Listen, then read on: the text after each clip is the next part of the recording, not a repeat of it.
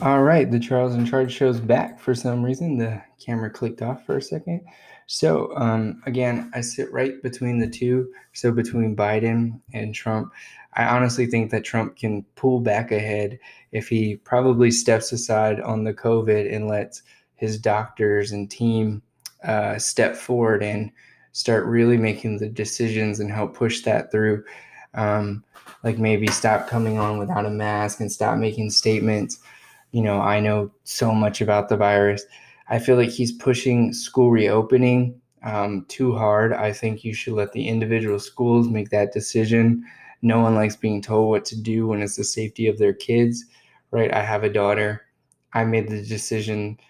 We had a choice between send her to class and let her stay home. I chose stay home. And then it turns out the school literally asked that question for no reason because 3 days later, they were like, yeah, we decided all classes are online and we're implementing a really good online program. So honestly, wasted my time, but I'm glad. Um, the economy, if we start turning things around and going back up, you're going to see huge increased gains. Um, that could definitely help. Oh, yeah, whoever Biden picks as VP, right? So Biden still hasn't decided yet. If he picks someone too far left, this will make a lot of the middle base have to make a really tough decision. So he could have an advantage over that. The conventions, debating. So this is huge. How are the debates going to take place? I'm sure maybe on stages, definitely more than 6 feet apart. It sucks because we're not going to get to see these two fist fight. Maybe we will. I don't know. It's crazy here. Um, but can Biden withstand debating Donald Trump?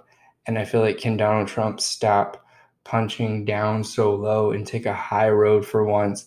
And I think if he took a high road, he would cream Biden. Um, Fundraising, the Biden campaign still struggles to make money. I know they're beyond low. Trump's campaign is astronomical. He has donors from all over the world, and they're just making nothing but money. The candidate's health, that's true. These two are old. Their combined age is 151, sea turtle age here. Um, Trump, from what I'm gathering and listening to multiple interviews, seems to be slightly ahead in this aspect, both physical and mental.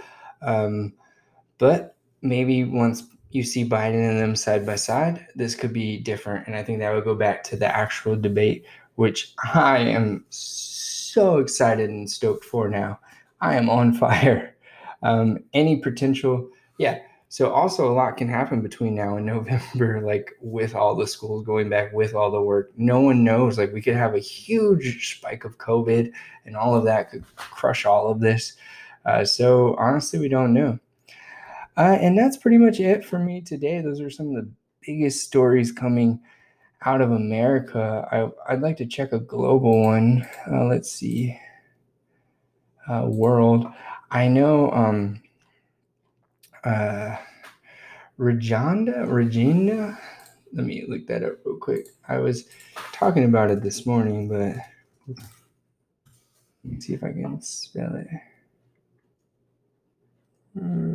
Honda, Regina, refugees. Oh yeah, Rohingya refugees. They're facing a terrible crisis. They're stuck in these. They're like a non-state identified population of 1 million people that are stuck in this refugee camp of only like 5 miles right outside of Bangladesh. Bangladesh refuses to let them in. They can't go back to their country because they're Buddhist and these people are Muslim. They're completely at war. They're being murdered there, and then they're not allowed into Budapest. So they're in this weird, muddy camp that housing over like 700 plus thousand refugees. And I know that they're getting their first cases of COVID. So I know that saveachild.org will let you donate to these refugees. And I think maybe that's something I'm going to do. And I really hope that people do that. This isn't even on here, but I know that that's world news from some of the stories. I also don't see anything about concentration camps in China, but I know that's another huge thing that's popping up right now. They're also forcing these people on the outside edges of China to work these ridiculous slave hours to produce masks for us. China launches an ambitious mission to Mars. So I guess we're in a space race. Woo woo, space time.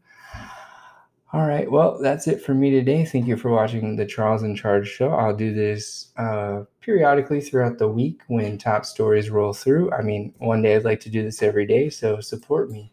Thank you. Subscribe and like. It means a lot. It's free. I'm local here in Texas. Thank you. All right, welcome to the Charles in Charge show. We're doing things a little different today. I'm going to go over topics in the news. Last time I had showed them and kind of scrolled through them. I'm not really getting the camera connection that I need at the time, so I'm going to have to talk about it and just read you the daily news and give you my take on most of it. So here we are right off the bat. Let's go. Civil rights, $600 a week, poverty remedy or job slayer. Let's go into it.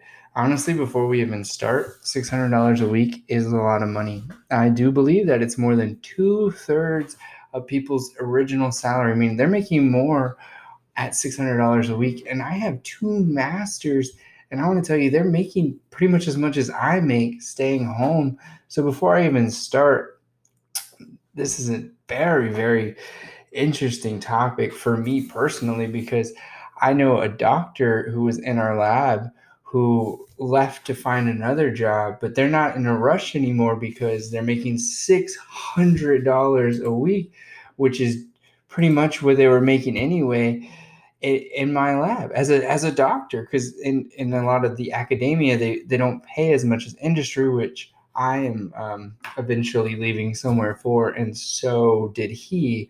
And then, yes, we'll get bigger salaries down the road, but in academia stance, I mean, you're making as much money as me. Why would I want to go work? And if I didn't have a job right now, I would definitely be using this, because there was a process throughout the middle of summer where I thought, hey, maybe I'll be laid off because, how long is this COVID going to last? And will my employer be able to hang on to me?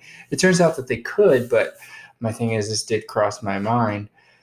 This is definitely a lot of money, $600 a week. But let's go into the story. So also another thing before I jump into the story, I would be worried about is how long does this last? From what I gathered from friends who are on it, they don't know. They're not sure. I guess it's going to keep getting prolonged. So maybe, God. All right. On the face of it, $600 is pretty unremarkable number. The federal government has been paying this additional amount each week to every person who has lost a job because of the pandemic. But astonishingly, the number has taken on huge significance in its short life as the pandemic wreaks havoc on the United States, snatching millions of jobs, mostly in low-income sectors. The additional $600 weekly payment has become a financial lifeline. And I do believe this for many people. It is a great lifeline. This helps. This is what they need, helping pay for rent, food, clothing. This has been going on since the beginning of April, but I know that even if you get in now, you can get all the way back paid to before April, I believe, all the way to February.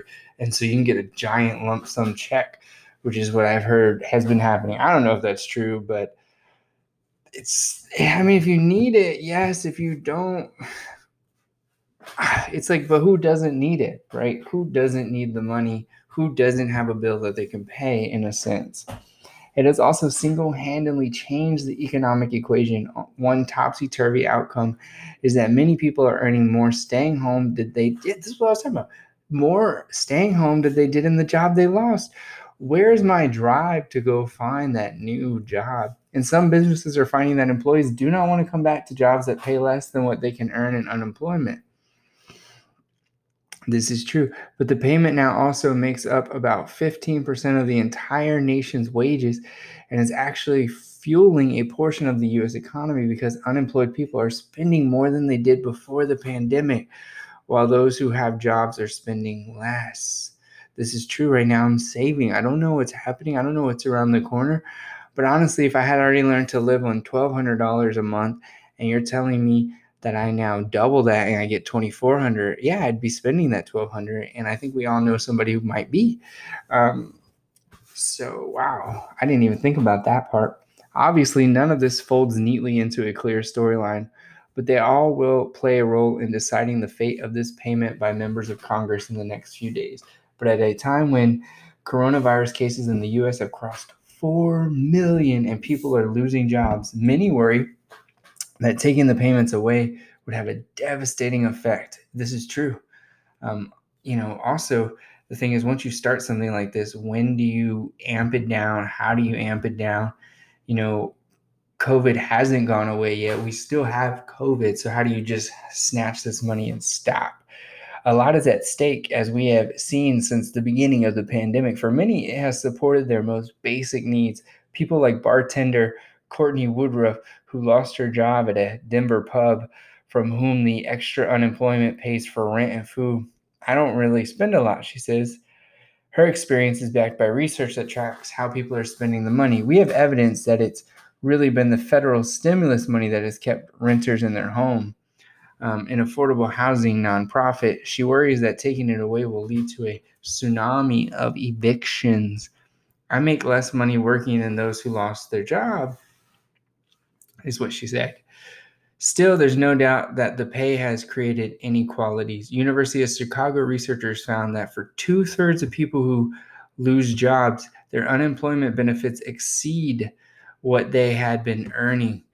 The researchers even drilled down into specific low-paying jobs to see how those who kept working earned less than those who weren't.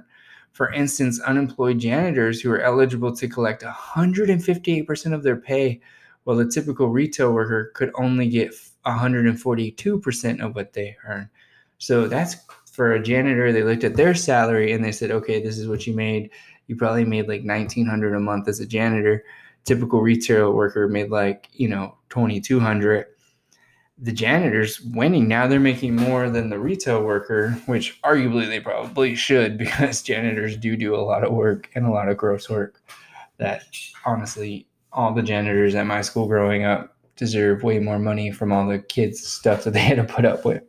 NPR spoke to Catherine Thomas, who works the cash register at a small food co-op, whatever that means, in Wisconsin.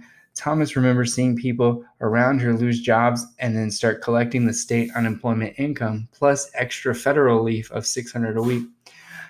This is her response. I felt very angry, she says. I have to still go to work and I make less money being essential. $600 a week. That's almost my whole paycheck for me. Even with hazard pay, I still don't make that much money. This is her. Thomas received an extra $2 an hour for working during the pandemic. It was part of the temporary bump in pay called hero pay. Wow, that's how much we pay heroes, is $2 extra an hour. All right.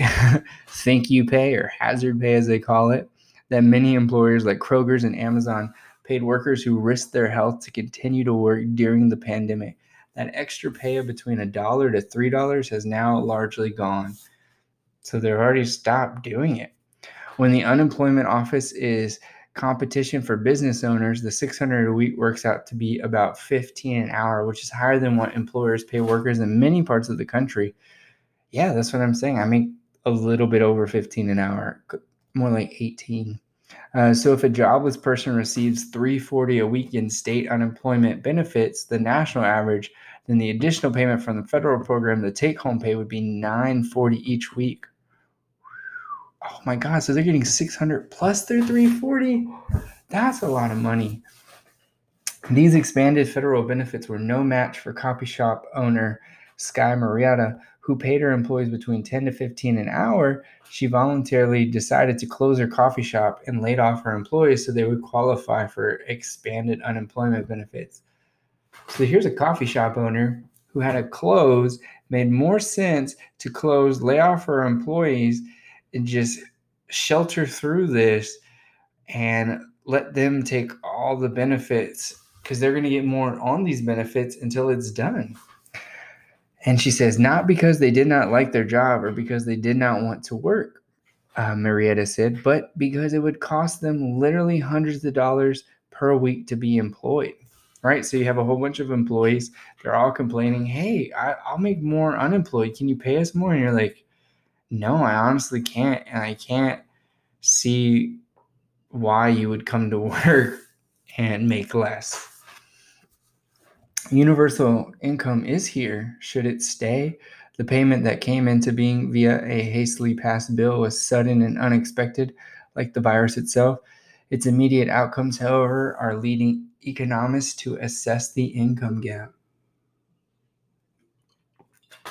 Well, and yeah, I was thinking about all the Democratic candidates. Here it comes. Last year, when Democratic presidential candidate Andrew Yang proposed a payment of $1,000 a month to every adult in America for losing jobs to technological advances such as automation, his rival 2020 candidates laughed at his proposal. Yang called it universal basic income, the premise of which is to alleviate poverty and stagnant wages for those who lose jobs for no fault of their own, while providing economic stimulus to American businesses. And yet, within months, the coronavirus did exactly that. Jobs disappeared for tens of thousands of Americans in response to the U.S. government's mailed out stimulus check to most households of $1,200 plus $500 for each child, and then added the $600 enhanced unemployment benefit. That's a lot of money. That's a lot. And why did they just think there wouldn't be some cause? Maybe they did. Maybe they knew, but at this time, it seemed like the right thing to do. And just like that, the coronavirus brought universal basic income into the hands of tens of millions of Americans. Now, at least 2 studies show that despite the onslaught of the worst recession since the Great Depression, America's poverty rate hasn't fallen as fast as it would have. That's because this additional payment is keeping many low-income families afloat and even allowing them to spend a little more than normally would. By no stretch of the imagination is $600 a week, which works out to a little more than $30,000 a year, a luxurious income. It's a pretty good income, honestly. You can do a lot with $30,000 a year. Economists say the spending exposes the large number of people living paycheck to paycheck, and that it's time to examine policies to help with better distribution of wealth in this country. So who's getting the $600? I don't know. What we know is that currently about 30 million people in America are receiving it, and the payment is set to expire July 31st. Because of the new way the state unemployment payment is scheduled, the last of the 600 would have gone out this past weekend, just as there's evidence of more people losing jobs with the latest spikes in cases. The intense debate now in Washington is whether to extend these benefits or replace them with something else. Maybe just kind of decrease that down a little bit, maybe $450 or something. But yeah, I mean, I really don't know. That would have to be calculated out. Or again, right, 600 if you were making more than 30,000. 450 if you are making less. Like, you shouldn't be getting a raise to stay home, because it's going to put someone like a coffee shop owner out of business, because at paying anywhere between 10 to 15 doesn't make sense. So for anyone out there who's making $12, $13, $14 an hour, there's no need to go to work. Honestly, if they keep extending this and pushing it forward, like, I could actually quit my job, stay home, post videos, do this all day till it blows up, and it would be enough to get me by and not have to go to work until this takes off, or, so I find another job. So actually, that's not a bad idea. JK.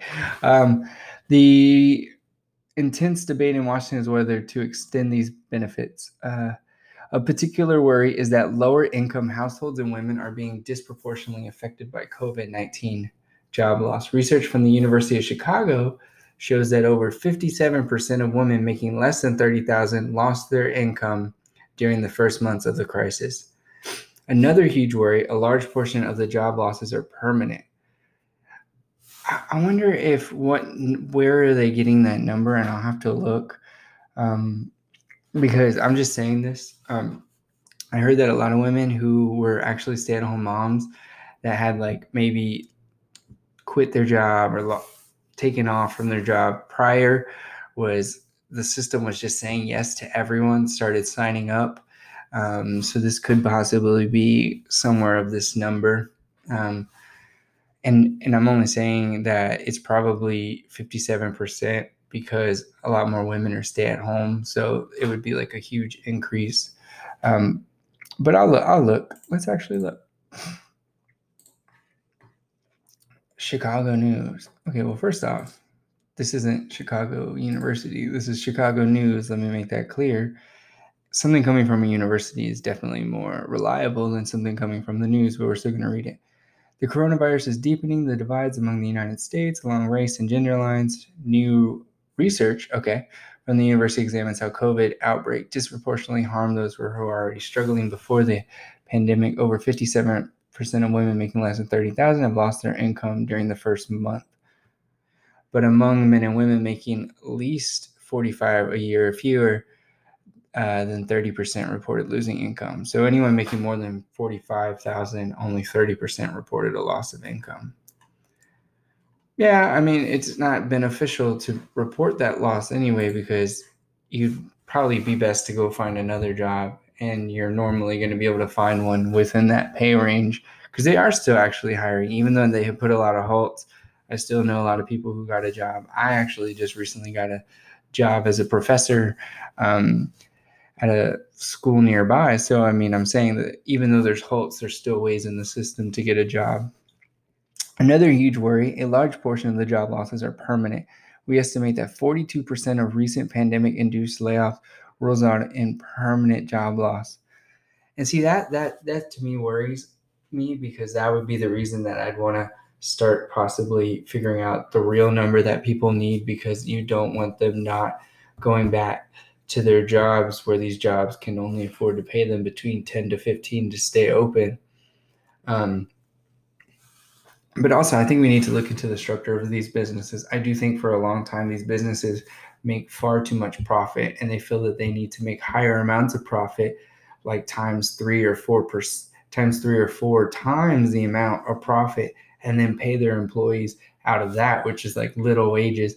So you have like the owner of the business making 300,000 or 400,000 a year. If your business is making 600,000, but you're taking 300 or 400 out of it, but you're only giving your employees 10 to 15, I think that's wrong. I think you need to be making 150,000 a year and giving that other 200,000 back into the business to your employees. And I think this should spike all the way up to the top. Like, I think there's a gross amount of wealth that people accumulate from these businesses and companies that are far exceeding what they need. Like, for example, a CEO of AT&T, some of them make 130 million, 330 million. Imagine if, so there's a lot of people at AT&T on the call lines who make $9 to $12 to $15 an hour. Imagine if they took home 10 million and put that other 120 million solely into their employees' salaries. They could definitely give them huge pay increases, maybe $17, $18, $19 an hour spread out among them, and you're talking about a better life for everyone in your company. But again, that would be called stealing wealth from the far side, which is not something that the far right, which is not something that I'm necessarily for either. I think there needs to be some kind of in between.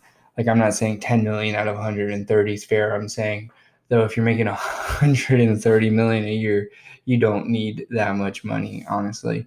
And if you do need that much to be happy, then it doesn't matter. You need more to be even happier. All right, but let's move on to the next story. So there we go. That's how the $600 pandemic unemployment payment is affecting us. And this is just something to talk about and talk with people in your work and have a discussion. Feel free to comment or email. I'd like to have a discussion on that. Let's see. So, Democrats meet virtually to approve platform that builds up Biden-Sanders efforts. Sure, we can read it.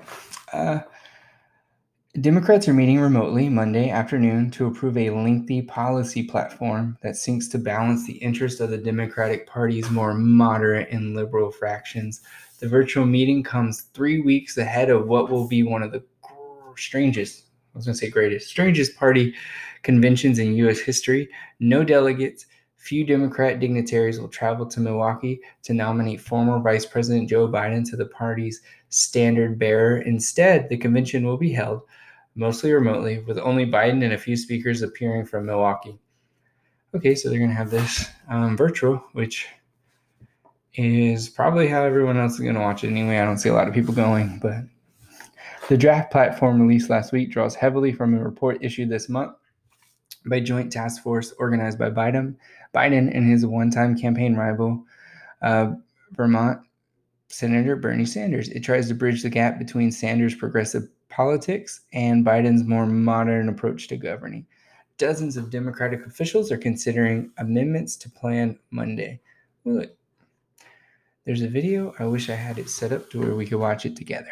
The draft party document endorses universal health care and makes it clear that low or no cost coverage for every American is the party's eventual goal. Rather than backing a single mandatory government-run health insurance program, however, it calls for adding a public option to the existing Affordable Care Act. Pretty much, it's saying we're going to force you to get one, but you don't have to get one, but you'll one day get one.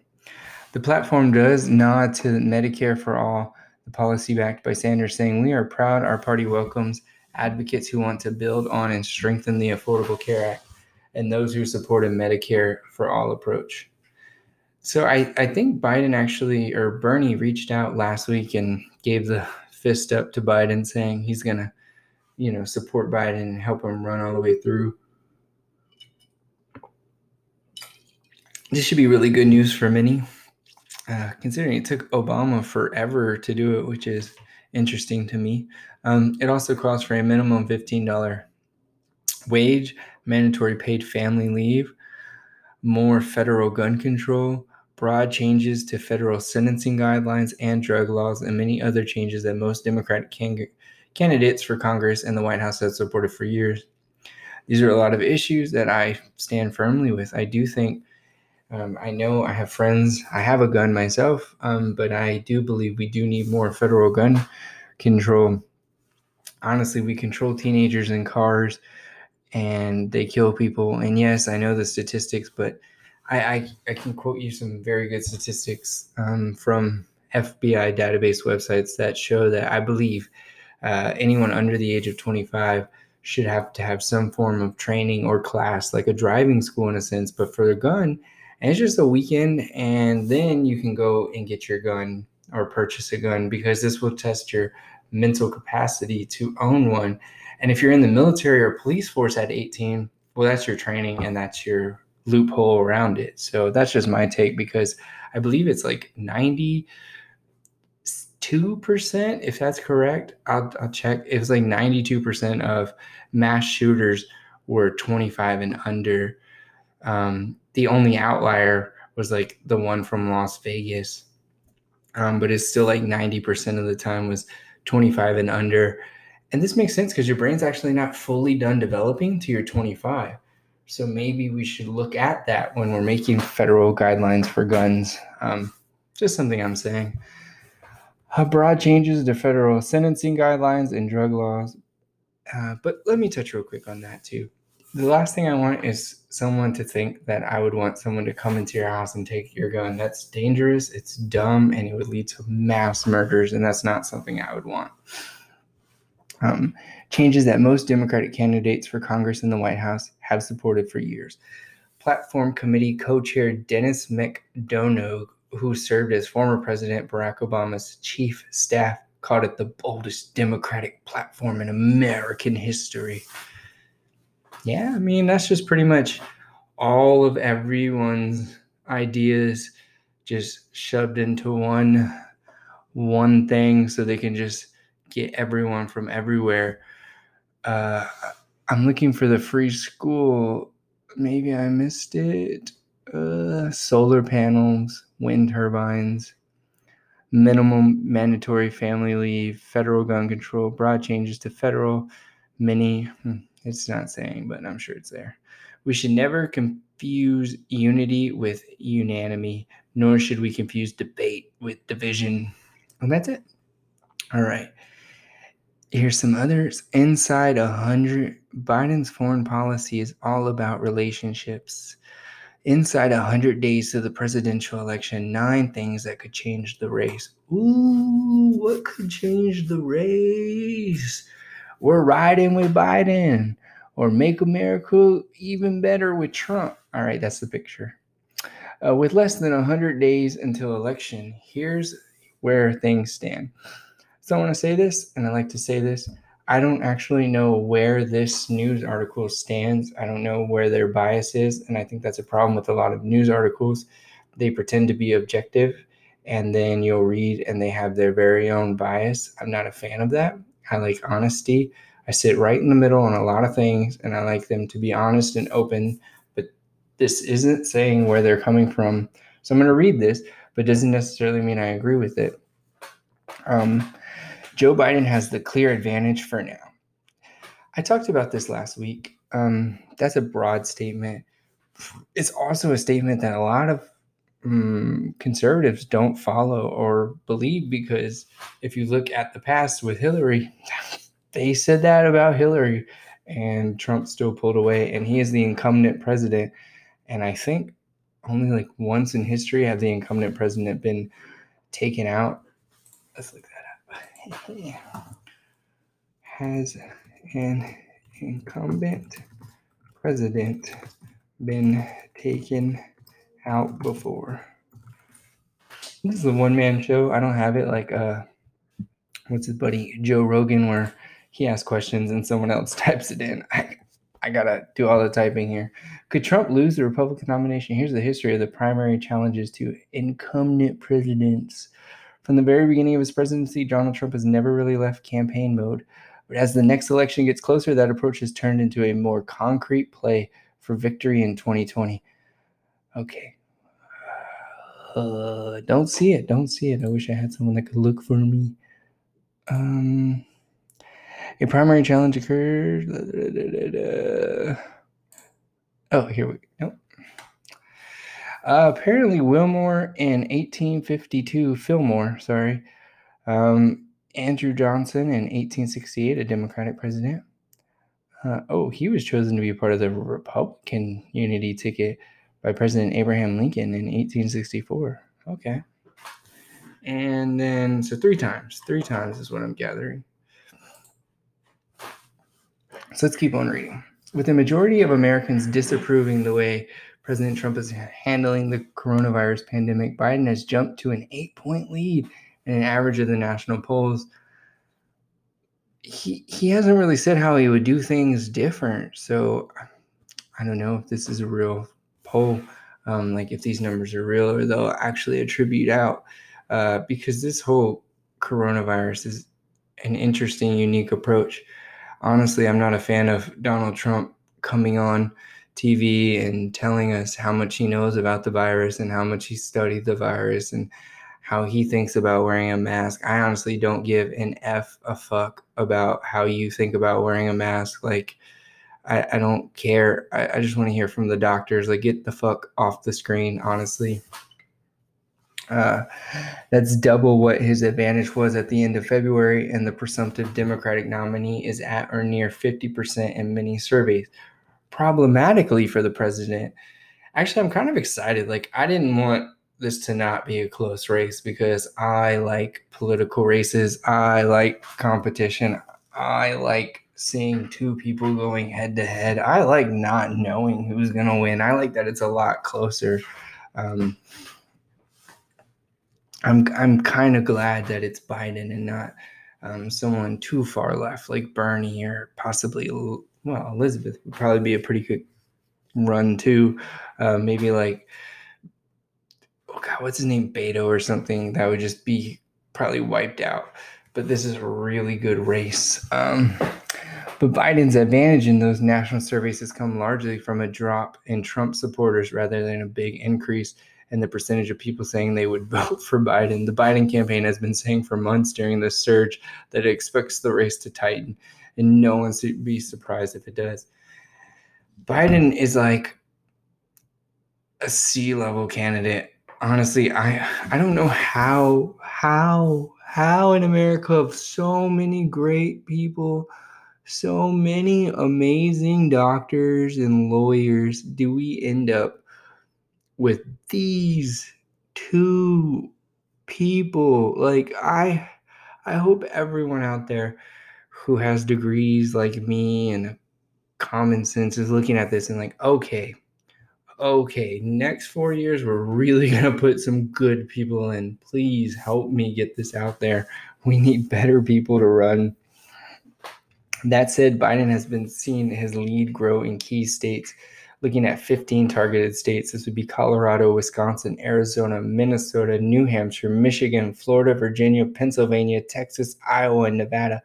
Trump has held steady, or Biden has made statistically insignificant gains in Ohio. Man, I got a new light, and I don't know why, but it is warm. Trump has held steady, or Biden has made statistically insignificant gains in Ohio. Trump gained 1, Biden leads by 1. North Carolina, no change.